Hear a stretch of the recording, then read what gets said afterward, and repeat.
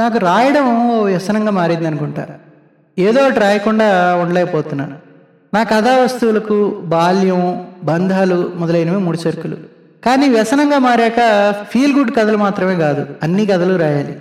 రాసి మీలాంటి విజ్ఞులచే నీ దగ్గర నుంచి ఇలాంటి కథ ఊహించలేదు అని దాడి చేయించుకోవాలి.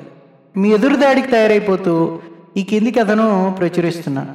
కొంచెం గుండె గాబరాతో, మరికొంచెం నా 50 కథల గమ్యానికి చేరాలన్న ఆతృతతో. ఓ కస్టమర్ ఎగ్జిక్యూటివ్తో ఈ నెల ఒక వర్క్షాప్ ఉంది.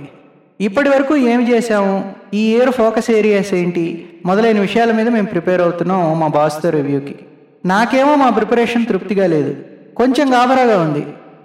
నా గాబరాగా చూసి నా కొలీగ్ రాము, సార్ మీరేమి అనుకోనంటే నేను ఒక కథ చెప్తా, మీరు వినాలి అన్నాడు. సరే చెప్పమన్నా కొంచెం రిలాక్స్ అవుదామని. హర్ష, ఒక అడవిలో ఒక సింహం ఉండేది.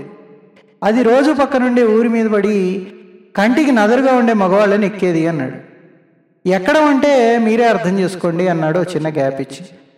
మగవాళ్ళు సిగ్గుతో చచ్చిపోతున్నారు, ఇది పడి సంపిపారనుకున్న బాగుండేది, మరీ ఎక్కి వదలడం ఏంటి అని.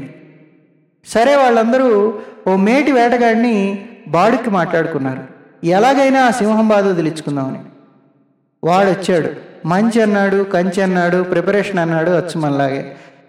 అసలు రోజు రానే వచ్చింది. వాడి గురి తప్పింది. సింహం బాగా సంతోషపడి వాడిని ఎక్కింది. వాడు సిగ్గుతో చావనే చచ్చాడు. సరే మనలాగే రికవర్ అయ్యాడు. ఈ అనుభవంతో మనలాగే లెసన్స్ లెర్న్డ్ అని మొదలుపెట్టాడు. మనలాగే బెస్ట్ ప్రాక్టీసెస్ సమీకరించాడు. మరలా ఆ డీడే రానే వచ్చింది. అది వచ్చింది, వీడి గురి షరామామూలుగా తప్పింది. అందరినీ ఒక్కసారి ఎక్కే సింహం వీడి ఛాలెంజ్ చేశాడు కనుక రెండోసారి కూడా ఎక్కింది. వీడికి అవమానం తట్టుకోలేక వాడి తుపాకీ సన్యాసం చేసేసాడు. ఇక గ్రామస్తులందరూ వాడిని బతిలానుకున్నారు, నువ్వు తప్ప మాకు ఇంకో గతి లేదు, అందులోనే నీకు 2 మార్ల అనుభవం ఉంది, నువ్వు ఈసారి ఖచ్చితంగా అవమానానికి ప్రతీకారం చేయగలవు.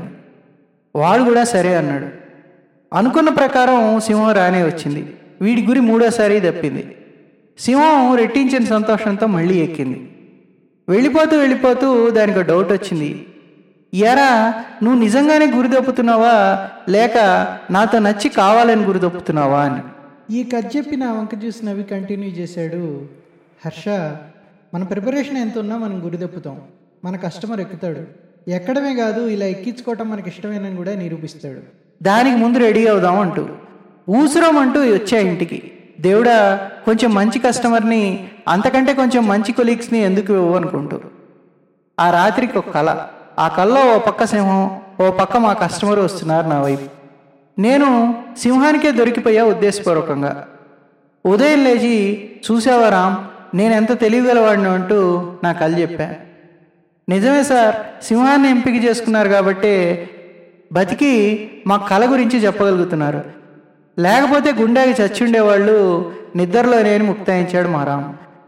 నాలాగే రివ్యూల పేరుతో రేపు గురే ప్రతి ఐటీ మిత్రులకు నా సానుభూతితో ఈ కథ అంకితం.